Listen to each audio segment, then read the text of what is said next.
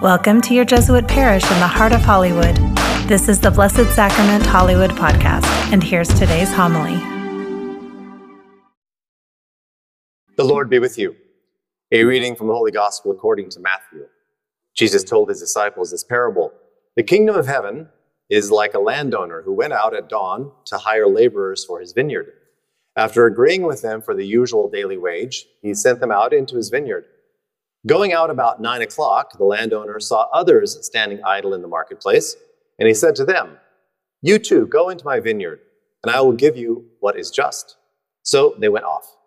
He went out again around noon and around 3 o'clock and did likewise. Going out about 5 o'clock, the landowner found others standing around, and he said to them, "Why do you stand here idle all day?" And they answered, "Because no one has hired us." And he said to them, "You too, go into my vineyard." When it was evening, the owner of the vineyard said to his foreman, "Summon the laborers and give them their pay, beginning with the last and ending with the first." When those who had started around 5 o'clock came, each received the usual daily wage. So when the first came, they thought that they would receive more, but each of them also got the usual wage. And on receiving it, they grumbled against the landowner, saying, "These last ones worked only 1 hour. And you've made them equal to us, who bore the day's burden and the heat." And he said to one of them in reply, "My friend, I'm not cheating you. Did you not agree with me for the usual daily wage? Take what is yours and go. What if I wish to give this last one the same as you? Or am I not free to do as I wish with my own money? Are you envious because I'm generous? Thus the last will be first, and the first will be last." My sisters and brothers, the gospel of the Lord. Well, I'm glad that you're here for this third weekend in our fall preaching series, a preaching series that we have called The Truth About Other People. And the last week ends, we've kind of looked at this, trying to understand what is the truth about other people, because it's important for us to understand what it is we feel about other people. Are they a burden or are they a blessing? Would we just rather do life without them, or we can't do life without them? Or just what is it? Because for other people, we are other people. So it's worth wondering, like, what is our attitude towards other people? You may be celebrating or feeling a little bit despairing that we are in month five of the writers' strike. And we're about 2.5 months into the actors' strike. Now, maybe you're not a writer or an actor, but the longer the strike goes on, the more it affects everybody, right? Everybody, all the industries that are around those two pieces here in the entertainment capital of the world. And it goes on and on and on. All those people that are striking without work at the moment. Hopefully, the writer's strike looks like it might even end this weekend, but it's been going on for a while. And these strikes, in this case, actors and writers, but all these strikes are usually around labor and capital, right? Labor and capital. And trying to hammer out what is something just in the relationship between those two. People working and how much are they paid or compensated. So the actors and writers strike is about a changing industry where people aren't being compensated for the work they do because of streaming, AI, a bunch of things. And so they strike. They stop the labor in order to force the capital to change, like to share more of the capital, right? So the strike goes on and on and on. And these strikes have, it's been a way to, bargain or to force a better agreement for the parties. And this has been going on for a while. And it's about justice. And it's also about fairness of like who gets what they deserve.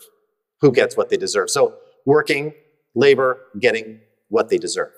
Now, the church has been involved and interested in strikes and labor questions for a long time. Officially, the church got really involved in the late 1800s, and then we've just been involved ever since. Religious have been involved, churches, the whole church, individual churches have been involved in these kind of strikes because often the laborers, the people doing the work, are often people without a lot of resources. And the church continues to be interested in everybody, but we privilege an interest in the poor and those that are being maybe denied what they deserve, right? And Blessed Sacrament has been involved in these issues also for years and different kind of labor conflicts. Blessed Sacrament has been involved through LA Voice, which is here often in organizing. But also just as recently as this year, we've been involved in Unite Here Local 11, which is the union that represents hotel workers, restaurant workers in LA, Orange County, and Arizona. And so we've allowed or encouraged them to use our space to organize, our space to vote, whether to strike or not. So we've been involved, which means you all have been involved in these labor issues around fairness. Do people get what they deserve? So the reason I bring this up is because we just heard a story from the Gospel of Matthew in which you might think that there's a fairness issue involved. Because you have a landowner and he is hiring people all through the day and they work all day. And then everyone's paid the same no matter when they showed up. And that doesn't seem fair. That does not seem fair. If you took what we know about maybe a strike like the writer's strike and placed it on this story, you'd be thinking, that's not fair. We should be writing signs and start protesting, down with the landowner, or I'm not picking grapes for free, or whatever it is, But, as I said in that first reading, God's ways are not our ways. So it's worth looking at this parable and thinking, what is going on? Now remember, when you look at a parable, we ask a question of okay, so a parable, Jesus is using a parable to teach us something about God and about us. So we ask, okay, who's God in this parable? Well, obviously the landowner, right? I think we could safely say God's the landowner. He's the guy that, created everything, continues to keep it going. So he's the landowner. That means the people, we, are the laborers. Okay, good. So what does it tell us about God? God goes out to people and encourages them to work in a vineyard. God goes out not once, not twice, not three times, but goes 5 times in that day. Is going out early and late to hire people to work in the vineyard. Because the harvest is huge. So he is always running out and getting more laborers to come into the vineyard. So that tells you something about God. And God does it himself. He doesn't send some lackey. God, the landowner, goes out himself and hires these people, hires us, engages with us. Secondly, it's a strange story because at the end, there's this conversation between the folks that were there first saying, this is not fair. This is not fair. And the landowner, God, is saying, I can be generous. I can be as generous as I like, because the parable has this big piece that says it doesn't matter how hard we work or how long we work. It's God's gift to us. God's gift to us. So our lives are not good because we work harder or we've got it right or we deserve it. No, God wants to give to us, to be generous to us, to overwhelm us with generosity. Okay? Finally, the really important part about this, when we look at this parable, is that there are 2 gifts going on here. People are paid for their work, right? They're all paid the same thing. We'll get to that in a minute. But secondly, and more importantly, is that the other gift is God gives work to these people. Anybody been out of work and it drove you crazy? Remember the pandemic? Anybody? Where you just stared at the wall and you just felt your self-worth like that. Sigmund Freud said that work and love are the cornerstones of humanness, where we get our identity. So what God is giving here is not just the wages, but the ability to actually work with him, to work, to have a job. And the folks in this parable miss it entirely. Finally, the last part where he says the last shall be first, the first shall be last, because in this story, he pays the people that showed up last first. Because ultimately, what is he paying them?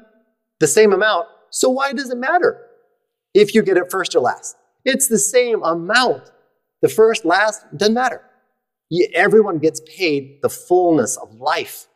This is what God is giving us, is life. Okay. So if that's what that parable is about, that's who God is in that parable, that's who we are, those workers, where are you in this sequence if you had to place yourself? Do you feel you're already in the vineyard, picking your grapes? Maybe. Or do you need to actually show up and get hired? Do you still need to show up and ask God, like, I need a job. Use me. Put me in, coach, right? I want this job. I want to have meaning and fullness in my life by working in the vineyard of the Lord. How do we do that? Now, there are lots of ways you can do that.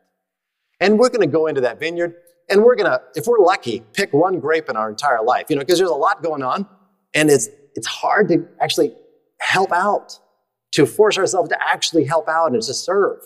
But this is the time that we can actually do that. So I encourage you to figure out how to say yes to God, into what God is calling you into. What part of the vineyard is God calling you into? Is it part of your vineyard into your neighborhood, your community, to transform how your work works, to figure out to be more available to your family? Or in a parish, because you're here, you're in a parish, in these pews, right? In a parish, there's lots of ways to be involved in the vineyard. Lots of ways. And when you leave today, there's going to be a table out there, and there's going to be someone at it signing you up to work in all kinds and all parts of the vineyard of this particular parish. So if you're looking for a place to belong, work that is meaningful, a way to contribute, a way to say yes to God, this might be it.